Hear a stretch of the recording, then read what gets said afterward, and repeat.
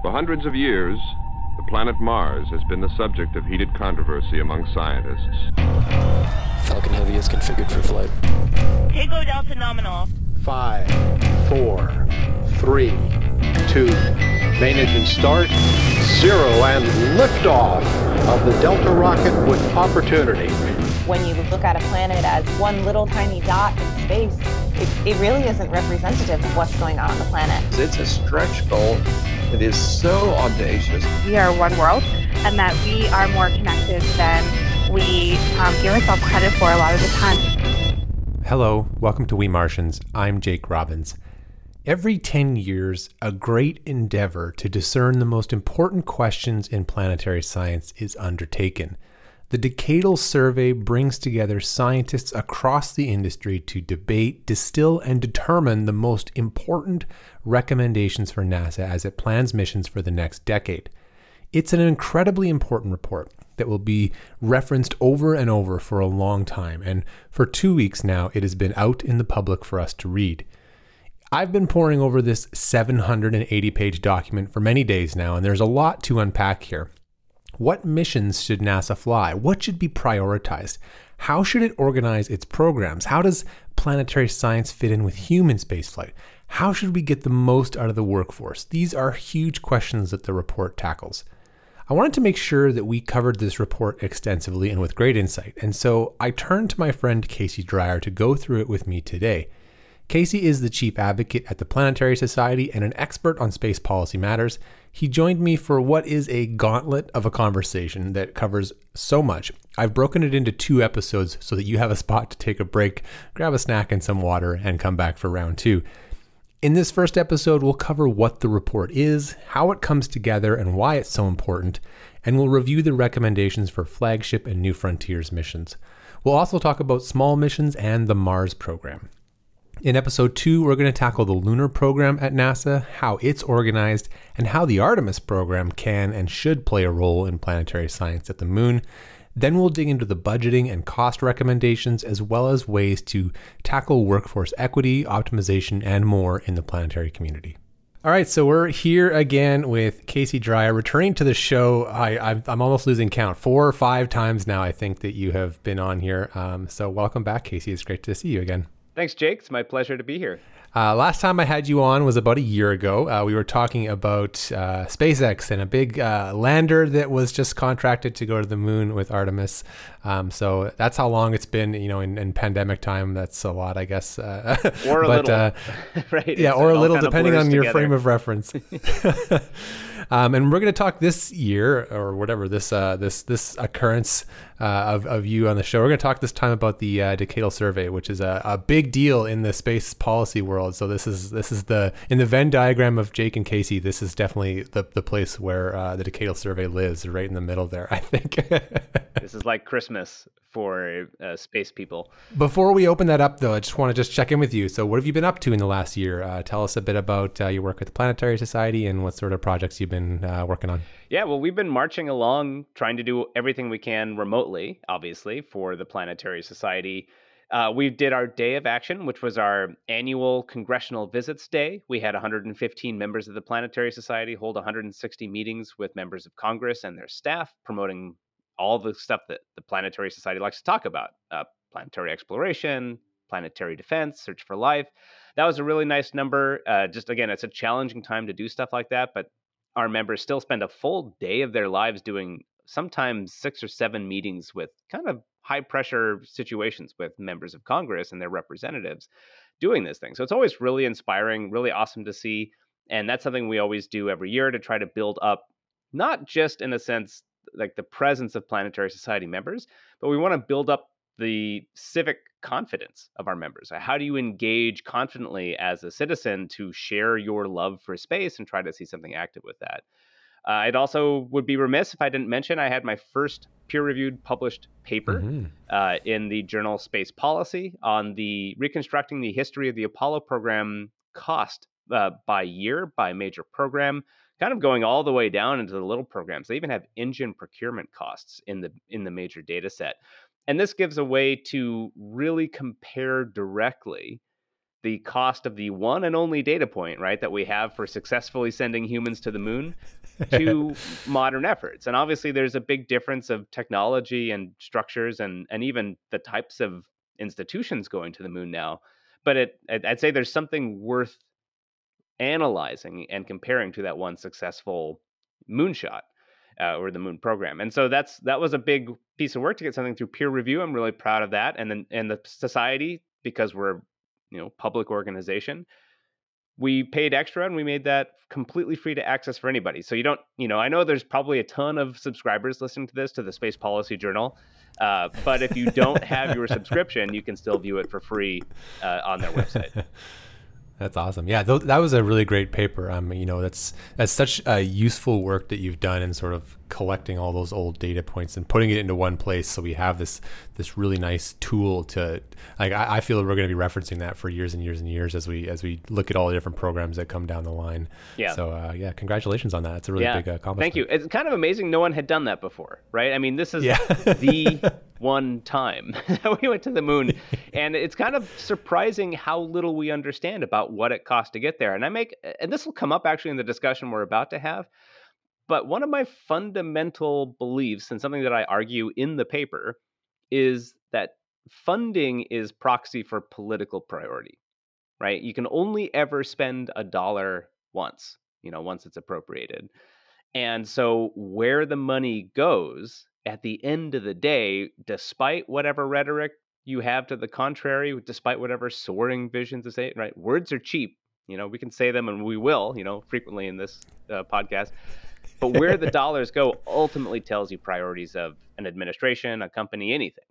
And that's why I am so obsessed, in a sense, with tracking where the money goes, because that tells you the relative priority of various programs over others.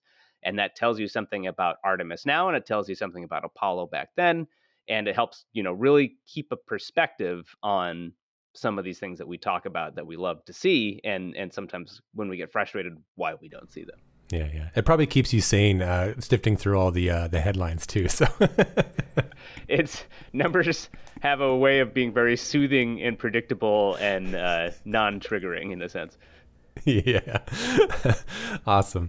All right. So, so let's dig into the decadal survey. So, this is, such a rare event and it's so important. I wanted to maybe just spend a little bit of time explaining a bit about what it is. You are the chief advocate at the Planetary Society. This is your bread and butter. This is your job.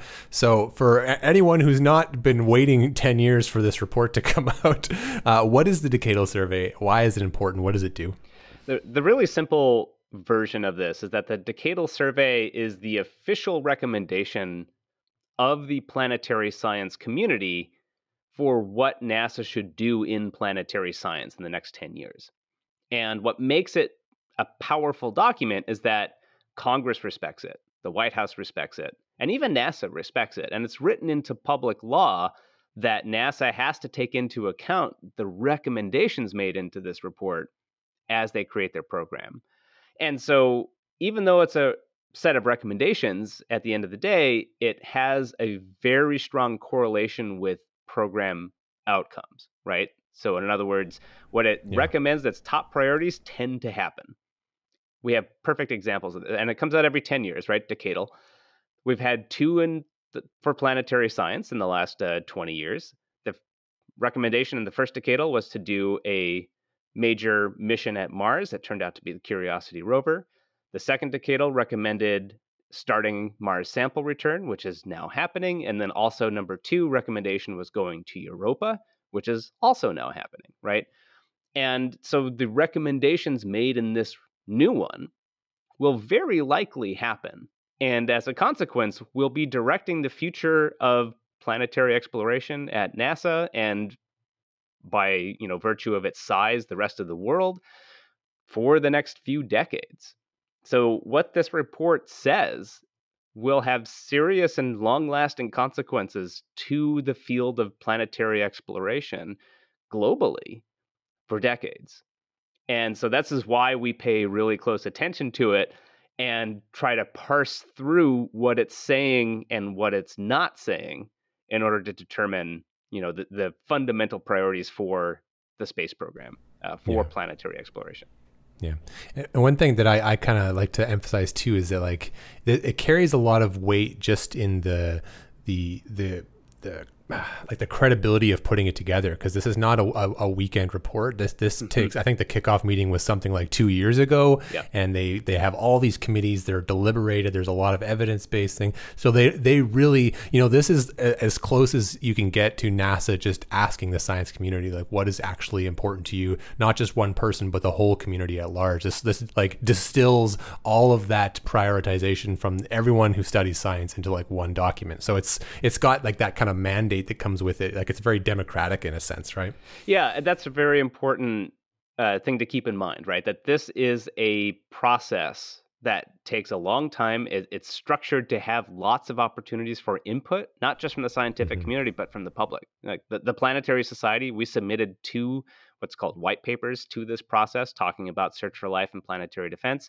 I actually submitted a 3rd one with a space philosopher talking about the need to prioritize various near-term or accessible areas in the solar system to get science before they are disrupted by commercial activities, right, for example. And, something like 700 papers were submitted. This is run by the National Academies of Sciences, Engineering, and Medicine, right? The National Academies is for shorthand. It was created under President Lincoln in the 1860s as an official independent body to provide scientific input to the administration and to Congress, right? So this is an independent organization that contracts work. NASA asks them to do it. They give them some money to do these studies.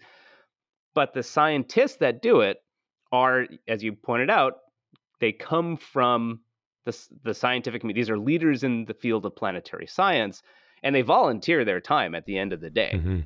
And they spend hundreds, if not thousands of hours working on this. And again, the power, as you point out, comes from this idea that this is as close as you can get to a consensus report.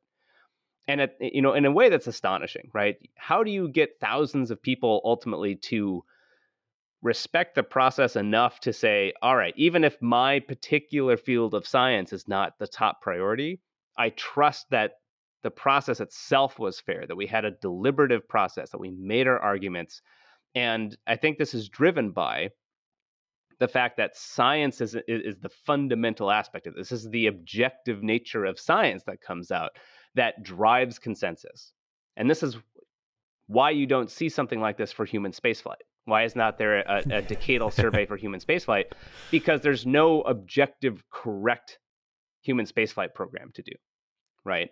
But with the sciences, theoretically, you can all agree on what the most important questions in the field, or the most important questions facing the field are.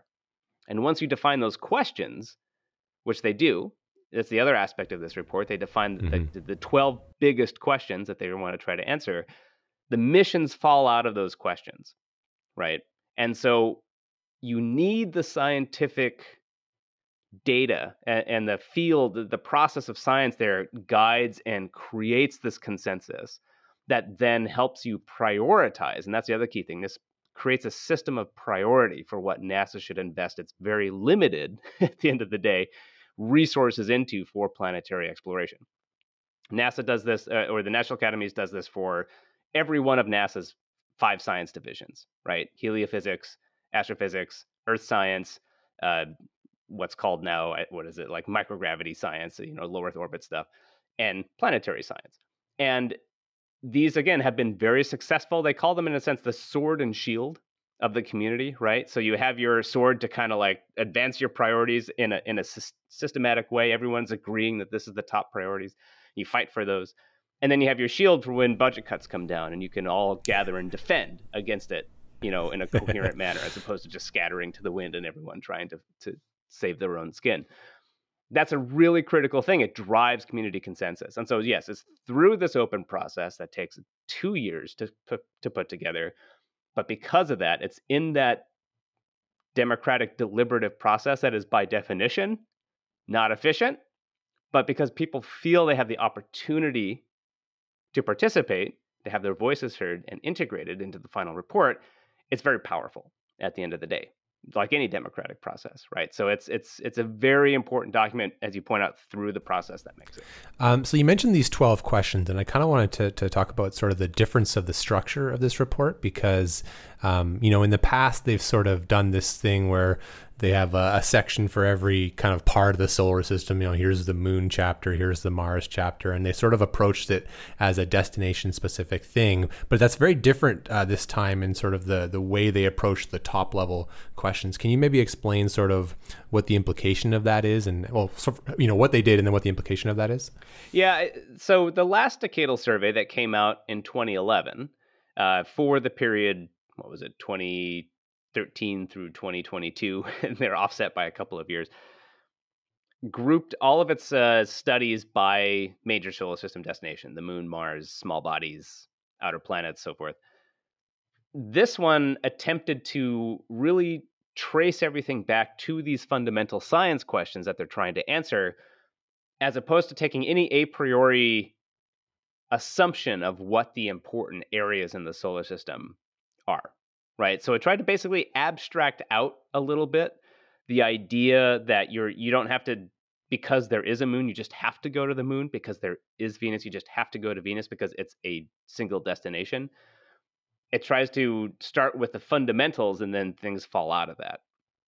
And again, it's hard to do. How do you summarize everything in 12 questions, or the most important stuff in 12 questions? And so they actually talk about in the report, you have the structure of the report we probably don't need to spend too much time on, but sometimes understanding the frameworks of how these things come together are, illustrative. Yeah. But you have a steering committee, and these are the core planetary scientists who are volunteering, again, experts in the field, organizing and writing most of the report. And it's from the steering committee that helped basically define these 12 questions with input from a lot of other people.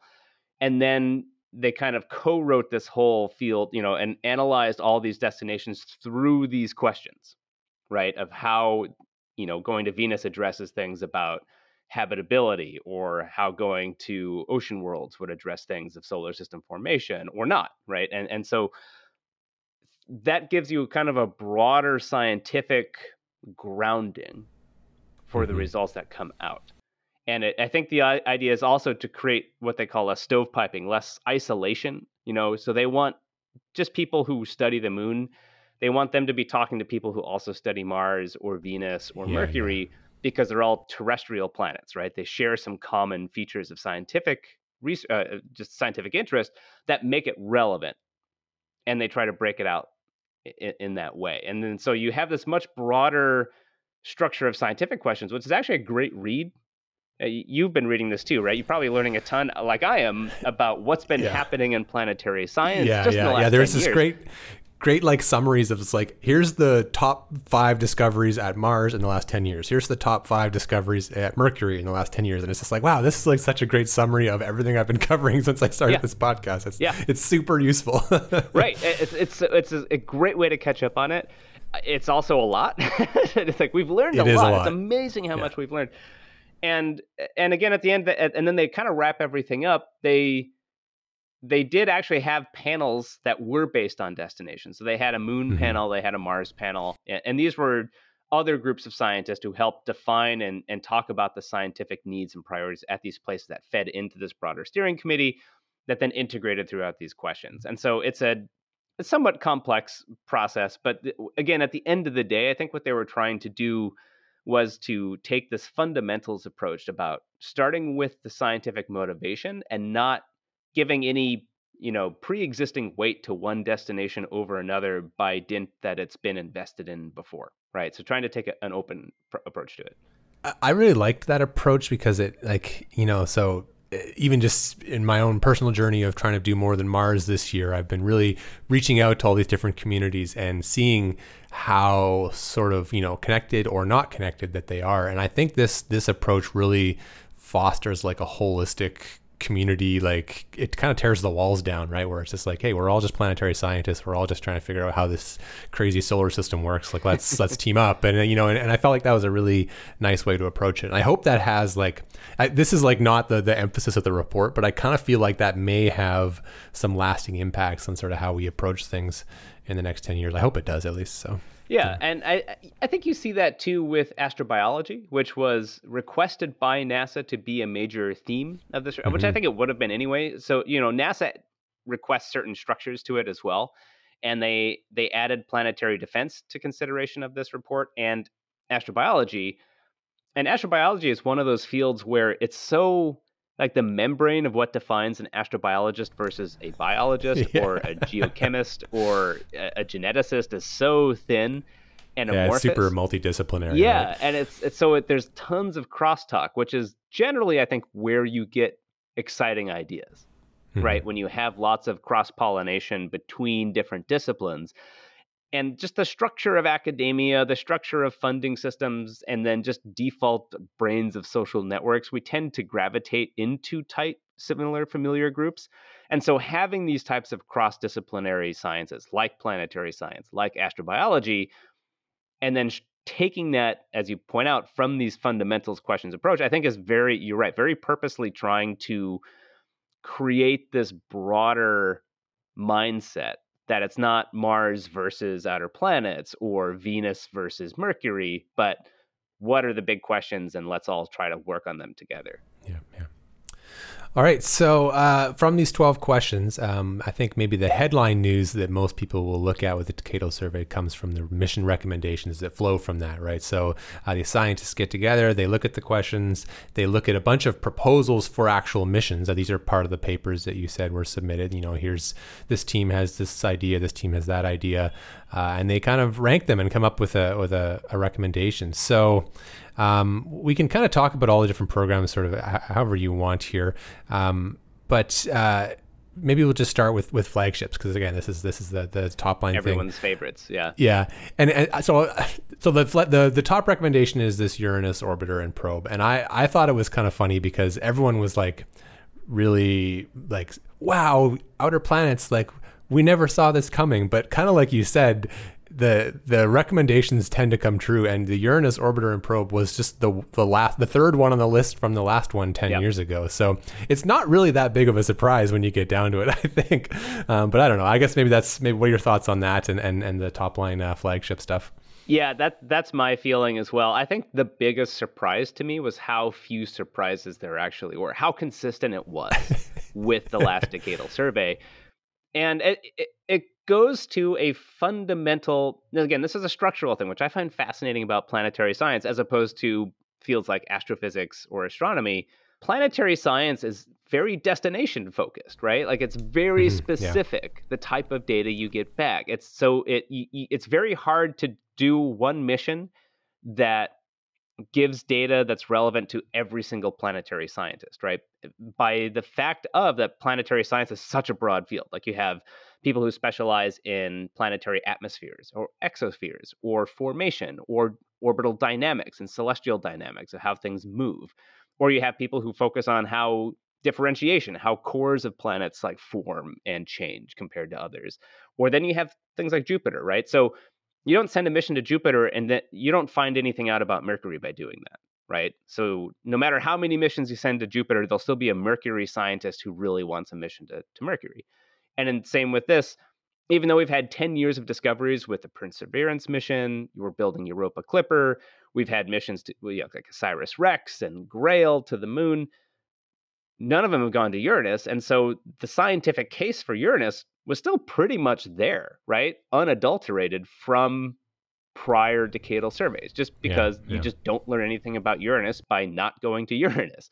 And astrophysics, for example, very different. You're building a general purpose telescope like the James Webb Space Telescope that you can point at. You can actually point it at Uranus and learn something about Uranus. You can point it at distant galaxies and learn something about early universe formation. You can point it at whatever, right? And you could touch on many different scientific disciplines by where you point it. Planetary science can't do that. It's very discrete in a sense of where its data comes from. And so that really impacts, I think, how they think about these priorities. And I think that's one of the reasons why you saw very little change, which I guess really is a compliment to the last decadal survey of like, wow, they really thought this through. Because it's not just that the Uranus orbiter and probe was the number 3 recommendation. We did 1 and 2 in the last decade. Okay, great. Now it's number 1 again. But that the 4th recommendation of the last decadal was this Enceladus orbiter, right?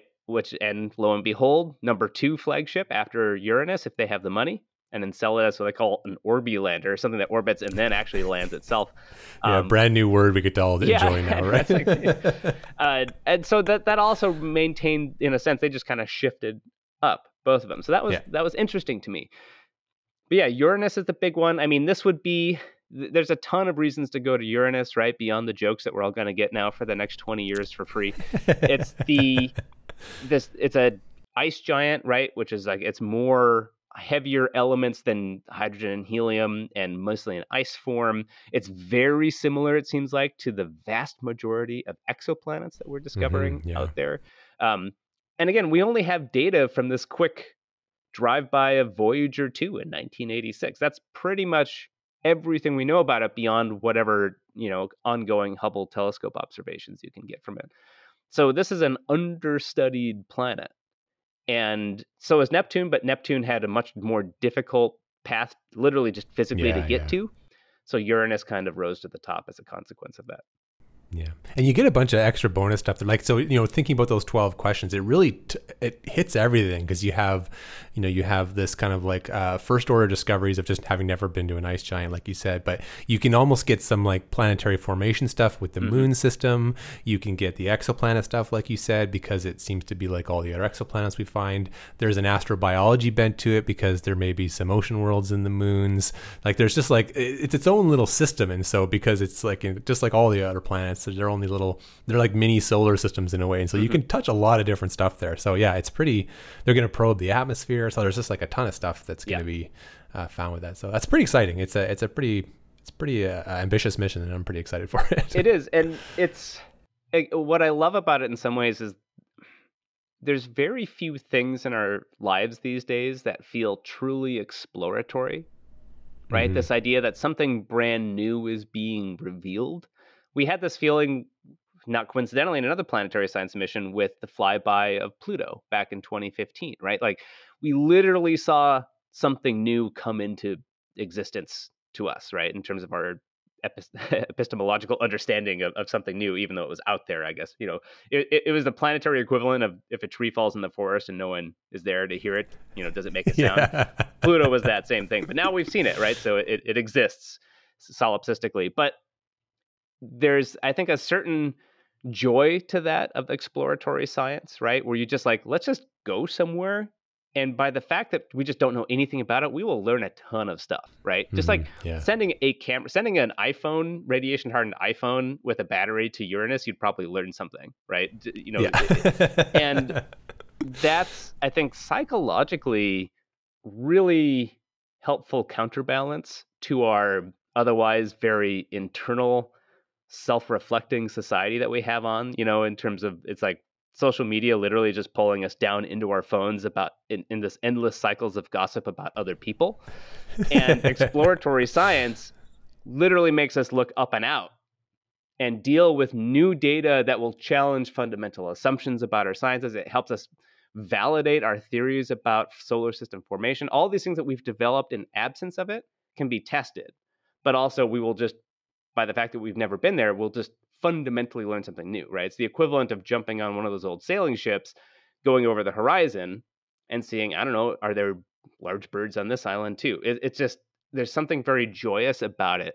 And that's what's exciting to me about going to these underexplored places, is that they're just going to be fundamentally new. And that, again, this is my more soapboxy spiritualist kind of approach, Sagan-esque kind of approach. Let it out, man. Let it out. But that's like what gets you going, right? It gives you a little palpitation in the heart when you see something new with human eyes for the first time. That's what planetary exploration is. And so I'm very much excited to see those weird and wonderful moons of Uranus and learning about that planet, why it's tipped on its axis 90 degrees, all of these things that we just have no way of knowing a priori, because by definition, we just don't know what it is. right? And so it'll be really fun to go there. It just is going to take 20 years. Yeah, it's going to be a while. Yeah, we have to be patient. Yeah, that's why I'm almost not even talking about the Enceladus mission, because it's like in the best case scenario, they start thinking about it in like 10 years from now. Yeah. And it's like, okay. I think I'm they just maybe gonna, launch in the I'm gonna shelf that 2040s one. and then maybe get there in the 2050s. Yeah, it's just, these are. I will be collecting retirement checks when it gets to Enceladus. So yeah, if we're lucky, right? Like I hope to be alive, and it's you start realizing too the other problem of going to these unexplored places. They're unexplored for a reason, right? They're so far away, and they're not easy to get to, and so we just haven't done them yet. And we're approaching these like pharaonic levels of commitment where you're building these generation missions, right? Of 10, 20, maybe 30 years.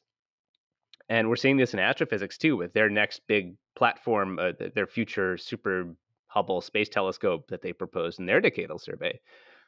They start building it maybe in the 2030s, and then you launch it late 2040s, and then you start collecting data, right? Again, almost 20 years from now. And so 30 years from now. And so how can you still be pushing the envelope of this exploratory new knowledge coming in when everything is taking 20 to 30 years to pull off? I mean, the scientists who start the project probably won't be the scientists collecting the data. Yeah. And so you have to think about these like generational handoffs, these long commitments that are really pushing the boundaries of a single career, much less a single lifetime potentially. Yeah, there's a lot of discussions to be had about that. You know, I almost asked the question of like, is there a limit to like how big and how far a project our current system can do? You know, like, you know, if we ever wanted to support a 100-year mission or something, like, you know, would NASA and Congress and the planetary science community and the decadal survey, would all those pieces of infrastructure be up for that task? I don't know. That's a different podcast probably. Well, they're studying that. What do they call it? There's this mission to another star, or like it's in a heliophysics mission. I forget exactly what it's called, but it's to the interstellar. It's like a 50-year prime mission is what they're studying. Yikes. And I'm trying to. I should know this because they've talked about a lot of studies for this, but like how they would endure a project for that long. And you know what? You can look at a project like Voyager. That's what the thing is. Like Voyager is that. It just wasn't stated to be that at the beginning, right? Voyager launched in 1977, where it's 45 years old, and they've managed to do it. It's just geriatric. It just like turns on once every 12 hours and takes some magnetometer data and sends it back at like 2 bits a second. But it's still doing stuff out there, right? And so there are ways to do it, but it becomes different if you need it to last 50 years, right? That's a whole different engineering challenge. Yeah, especially if all the science comes at the end rather than at the beginning, right? So it's like SETI, or, you know, in the movie Contact, or like, what do you do in the interim to keep your scientists successful and publishing and having other careers? And that's a challenging thing. Recommendations for the smaller missions. So it's not all flagships. We have the New Frontiers program. We have the Discovery program. They don't do recommendations for Discovery, but they do these kind of themes for New Frontiers, which is like their middle class. You know, that's like OSIRIS-REx, Juno class missions. Any surprises or favorites you have from there that we want to touch on before we move on? You know, again, my surprise for New Frontiers. So New Frontiers, they have these are competed missions, right? So people propose. They have cost caps that they occasionally follow. They're meant to be about $1 billion. They actually recommend in this decadal to bump up the cost cap to about $1.5 billion, 1.6 billion. And just the reality of just some of these difficulties of long-term, particularly going further out, it just costs you longer to operate the mission. That just adds to your total cost, even if building the spacecraft is about the same for another mission. So they do these in, you know, one call at a time. They just did the 4th New Frontiers competition. We got Dragonfly, which is a mission I'm so excited about, which is no way ever going to fit into that cost cap. Not a hope to ever hit $1 billion. So New Frontiers 5 would be the next one. But New Frontiers 5 was defined in the last decadal survey because they recommend. Yeah, this is sort of the mission lost between surveys here. So this is where it gets a bit weird for me. So this is again. So NASA tends to follow the very top recommendations, right? But there's no guarantee. Once you get down beyond the top 3 recommendations, budget realities really start impacting you. So the last decadal recommended 2 New Frontiers missions. NASA selected 1. Right. So there's this lingering New Frontiers 5 call, but which was proposed as a list of acceptable destinations, is what the decadal gives for it, like 5 or 6 places to go, types of missions to do. And the new decadal report declined to change that. They said, nope, that's still the one defined 10 years ago, which again was really surprising to me, frankly, because you'd think they'd want to weigh in on that. NASA's going to compete this in 2 years. It definitely falls within this decadal survey. And there's some missions now in that list that frankly don't seem super relevant anymore. I'm thinking of there's a Venus mission. Now we have 2 Discovery class missions going to Venus, plus a European mission going to Venus. There's South Pole Aitken Basin sample return mission, which seems to be very relevant to what Artemis is going to be doing anyway. Yeah. I don't know if you need a separate planetary mission for that. And so you really are down to maybe a handful. There's like an Io observer, which is great, Comet sample return, and I forget, maybe a Saturn probe to go into the Saturnian Saturn atmosphere. probe, I think, was the other one. Yeah. And again, I just talking about consistency, I was surprised to see that they had no desire to reconsider that list. So then they give their recommendations for the, what is it, the 5th and 6th, or 6th and 7th? 6 and 7, I forget yeah. what number, 6th and 7th ones, which seem very unlikely to be relevant, because NASA's has a very tight, we'll talk about budget later, but NASA, by the fact that it's already delayed New Frontiers, has not even selected the second one, or the last decadal, seems it'd be tough to get to their selections, right? So they this decadal survey committee almost seemed to step away from having any opinion on that, and missed a chance to really influence the direction of this. Yeah. I should add that Enceladus is part of the potential list of the New Frontiers 5 selection, because NASA somewhat, I mean, again, shows you the power of recommendations versus if you're the space agency. They added outer ocean worlds as a potential consideration to that approved list by the decadal. And lo and behold, Titan won in the first, and New Frontiers 4, and there's a chance Enceladus could win, which maybe, I don't know, I shouldn't betray my opinions on this, but I'd love to see a mission to Enceladus sooner than later. Yeah. And that could win again. So they have a couple options like this. Notably, I'll say one more thing about New Frontiers, these mid-class missions, no Mars destinations included in these lists, right? Yeah. So we should talk about Mars soon, because actually, we talked about flagships. There's a one ultra flagship that we didn't mention, right? These were new flagships that we're talking about. The top recommendation that the report opens with, right? And this is, I think, easily glossed over because we're all excited about new stuff. The top recommendation of the NASA's robotic program, super clear, is to complete Mars sample return. Yeah, finish sample return, yeah. As soon as Get possible. the job done, yeah. Yeah. And Mars sample return is a weird program because it's backloaded. All the science comes at the successful return, right? There's no science that happens while the mission is ongoing. So this is a huge deferred feedback situation for the Mars community, and a very expensive program. It is the largest. It has a chance. It's already estimated to be about $5.5 billion just for the U.S. contribution, which would place it within the top 3 most expensive planetary missions ever. Highly risky, right? I don't know if you've seen some of that new video footage that they're just basically going to spring the rocket up in the air and then light it. Yeah. They literally throw it and then they just toss it in the air, the rocket type stuff. And this very tight integration with the European space program, that the Europeans are providing a rover and an orbiter. All of this stuff.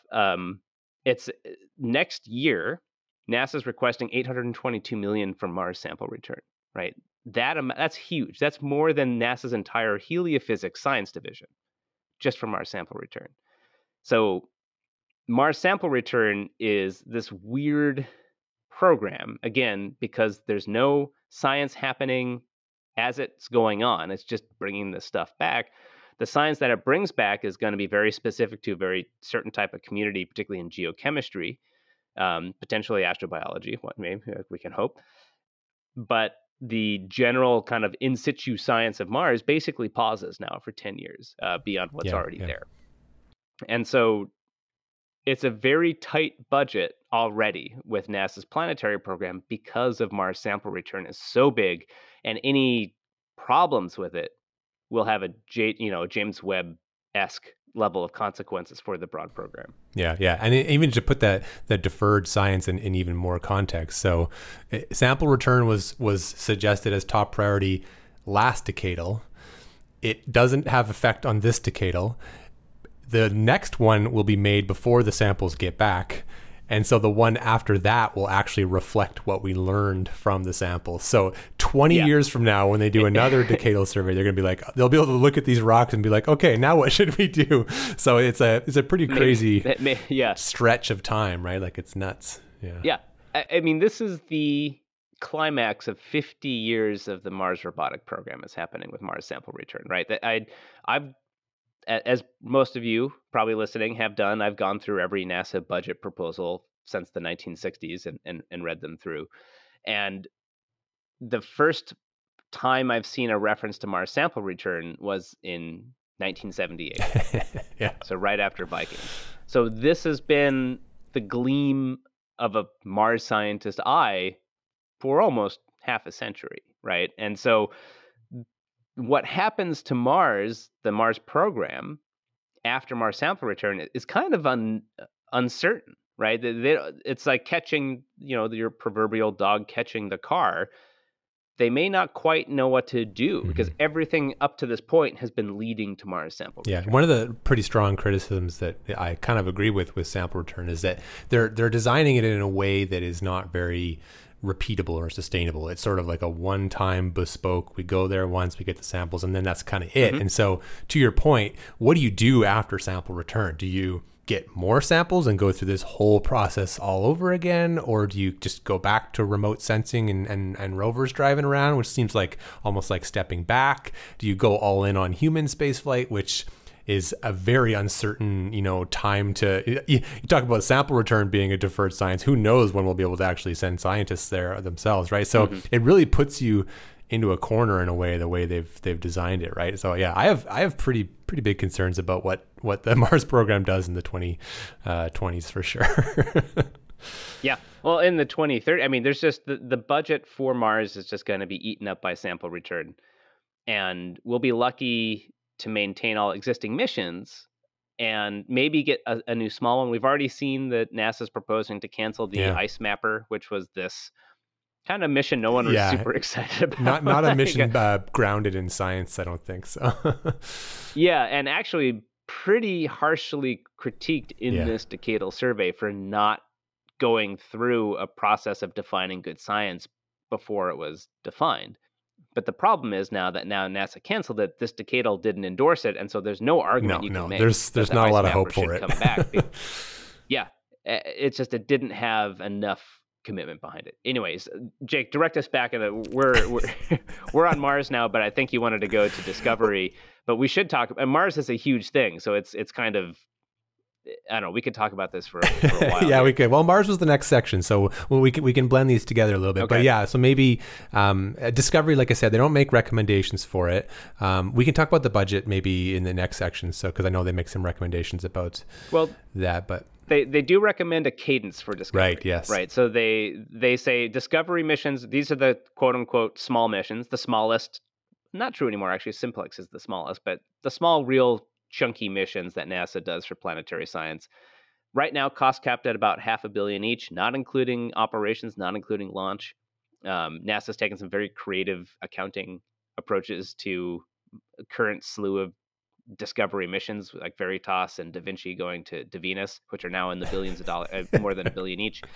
But the idea was the classic idea of Discovery comes out from Better, Faster, Cheaper. For those who remember that, right?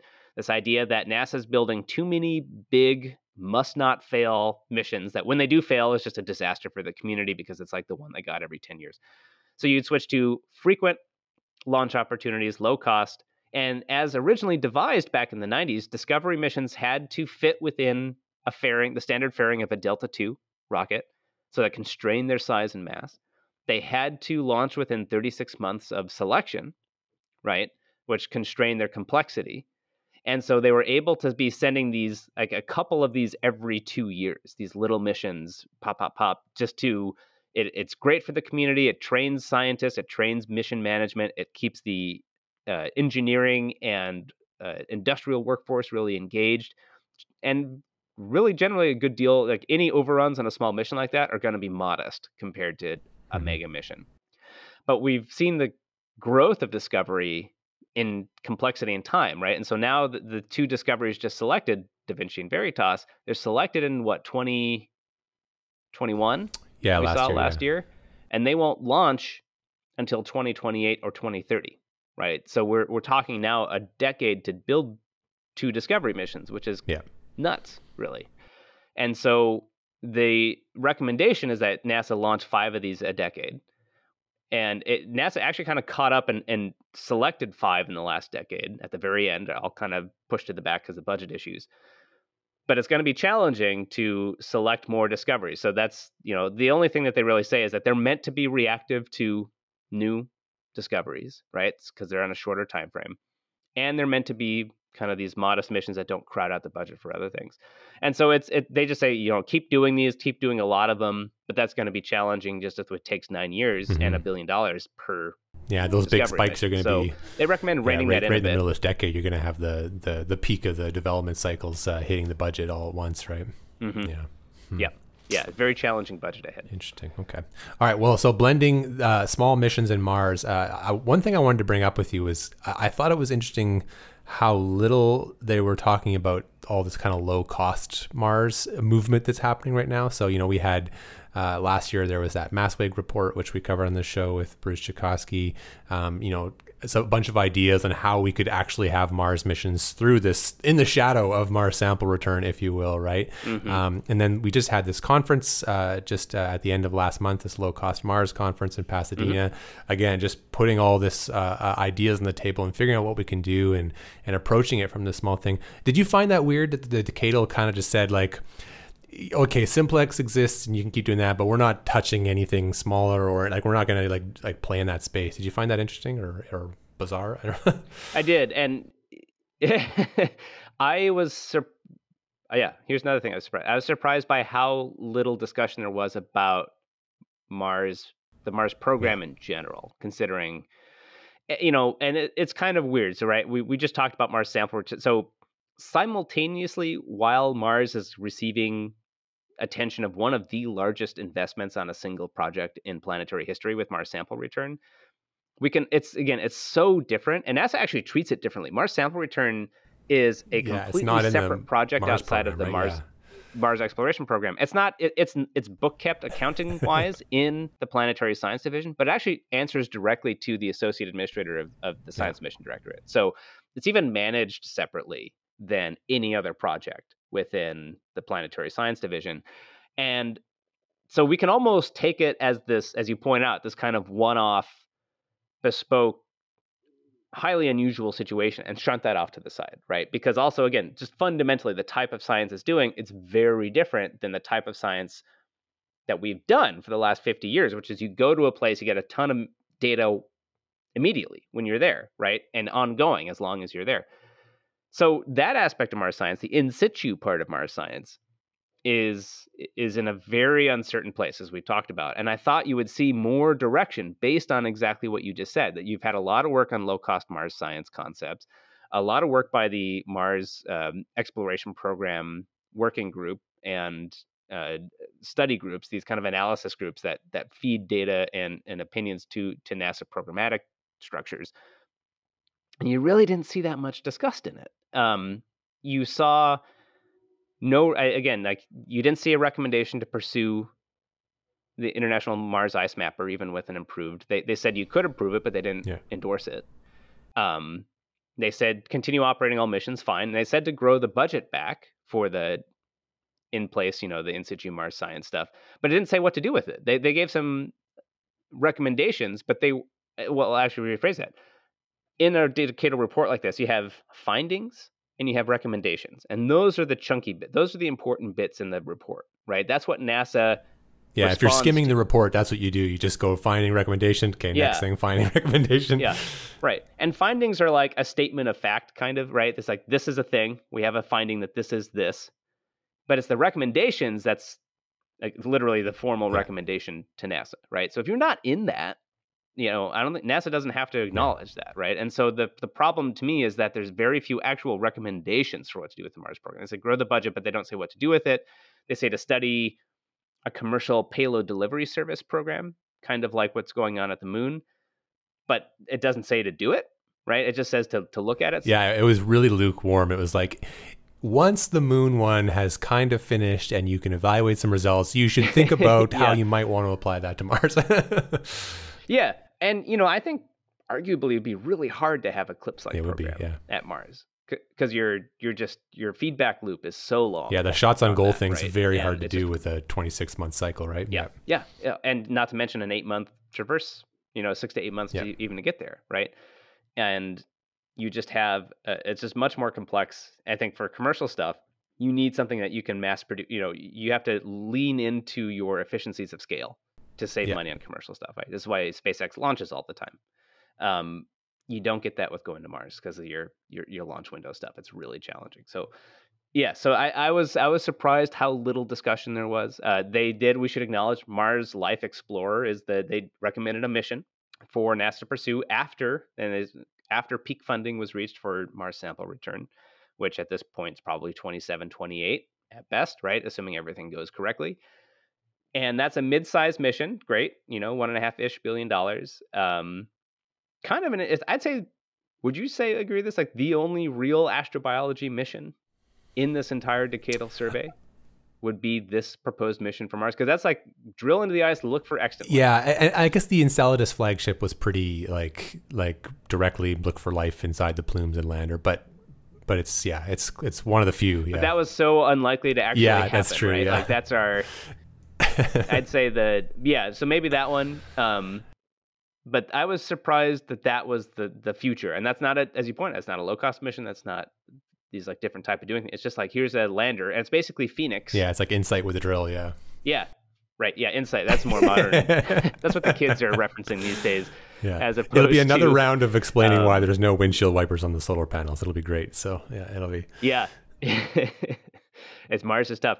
So again, I think Mars didn't have. It was very ill-defined, and the recommendations that were there were hard to. And I think this is my worry. At the end of the day, and we can move on. But the recommendations that are made for Mars are generally very hard to verify. They're not specific enough, right? So you have one mission, and then you're supposed to grow the budget, but you don't know how the budget's supposed to grow without a new mission to really fill it. And so it's hard to evaluate. Like if you're a staff member at Congress or you're a member of Congress, you're interested in this. Like, okay, how is NASA? Are they following the decadal priorities for Mars? It's actually really hard to evaluate if they are or not outside of Mars sample return, because as you point out, there's just not a lot of guidance on what to do. So I'll put on my like tinfoil hat for a second and put a theory by you, because I'm looking at this Mars Life Explorer, which is basically a lander with this 2-meter drill that's going to look for life. And then I know of this other mission that is a Mars landing spacecraft with a 2-meter drill that's going to look for life that our friends in Europe are stranded with right now. Do you think this could be just like an opening? Like, okay, so you have all this money that the Mars program is expected, recommended to increase to, not a ton of guidance, and then an orphaned European mission, which Congress is going to have a vested interest in getting to Mars just to prove that they don't need Russia to do it. This is the Rosalind Franklin ExoMars mission, of course, that I'm talking about here. Is this the opening? I kind of see this as like where it's all going to come together, and all these pieces are going to come together to fill that gap. I like this conspiracy theory a lot. I'll share the tinfoil hat with you. Well, no, I think that's a really good point, though. There's a really interesting overlap. So there's some differences, right? I mean, I think this is specifically targeting near surface ice, which I don't think Rosalind Franklin was doing. But yeah, I mean, a rover that doesn't move is just a stationary lander, right? But also, I think beyond the vested interest in supporting European allies, NASA has $150 million invested in instrumentation on Rosalind Franklin through some of the major instruments that it's been funding. And yeah, it would be a lot cheaper for NASA to help with landing than to build a whole new spacecraft to do a similar type of thing. So yeah, I think you're right. I think this could be, I don't know enough about the kind of the specific science that would be done. Yeah, I in sort of terms of what like you they're know looking like for in the lander. perused the science objectives, and there seemed like it's not 100% Yeah. overlap, but it seemed like there was a lot of stuff that was similar there. So Yeah, but you're right. I think there's at a surface level, there's a strong argument to be made that NASA could pursue now a decadal recommendation with extant hardware by doing this international, by really upping their, which would be ironic, right? Because originally Rosalind Franklin project was driven to the arms of the Russians by NASA pulling out of that joint mission. it'd be on Mars by already if they'd just agreed to do it in the first place. Yeah, Yeah, in 2011. So it would be a nice little narrative wrap up for that. But that's a really good point. And I think to that same point, we just saw yesterday the mission extension for OSIRIS-REx now going to Apophis, this near-Earth object, which is relevant actually to the decadal recommendations for planetary defense too. And it didn't have to build a whole new spacecraft to do it. They're repurposing extant hardware. Saves them a ton of money. The panel review for that, like, they loved that proposal. You just really I've never seen a panel recommendation gush about a mission like that. It was just like, this is one of the most innovative things. It's amazing. It does planetary science. It does planetary defense. It does this. It does that. It was just like, this is so cool. It might get roasted by the sun on the way there, but we think this is totally worth it to do. It's worth the risk. Yeah. I mean, for the money, it's just for $200 million over 10 years. For a New Frontiers class mission. Yeah. More than awesome, worth it. So. Oh, yeah. It saves $1 billion. And now we can actually send it into Apophis, like, as it's flying by Earth. It's really spectacular. Yeah. So maybe NASA will just ask the Mars Life Explorer team to see what, if you had a rover that was already done, what would you do with it? And just slap some instruments on there and combine all the science objectives and go to town. Well, it would also help, so one of these big problems in terms of programmatic balance is keeping the workforce around, right? So you can't just will a engineering workforce that can land on Mars out of nothing, right? It's taken NASA, and mainly at JPL, but also at places like Lockheed Martin, which builds, all non-rover, basically, Mars missions. It's taken them 30 years to get so good at that we kind of expect them to succeed, right? And having another mission after Mars sample return to provide the need to continue using the landing technology that NASA has developed, it's actually a smart move from a long-term investment. Like, you can save the money on building the spacecraft, you focus on building the landing platform for a fraction of the cost, and you're keeping your skill set there too. So there's a lot of good long-term workforce strategic investment for something like this, in addition to the science that would come out of it. So that's the type of thinking that would also make a lot of sense here. All right. Well, if the NASA policy folks are listening, there's your good idea. You can have that one for free. Just invite us to the launch. Yeah, exactly. This concludes part 1 of our planetary decadal survey coverage. To get the full picture, make sure you follow up with part 2 next in your feed. We'll cover the lunar program, Artemis, budgets, and the state of the profession, so don't miss it. If you like the coverage I do, please consider joining us on Patreon. For as little as $3 a month, you can get access to our Red Planet review show, which covers lots of news you might not get on the main show. We've been talking extensively about the Perseverance rover's arrival at the Jezero Delta and the exciting science mission coming up for it, so check it out at wemartians.com/support. Have a great week, and at Aries Martians. We Martians is an independent, listener-funded podcast created by me, Jake Robbins, on planet Earth. You can reach us at info@wemartians.com or on Twitter at @we_Martians.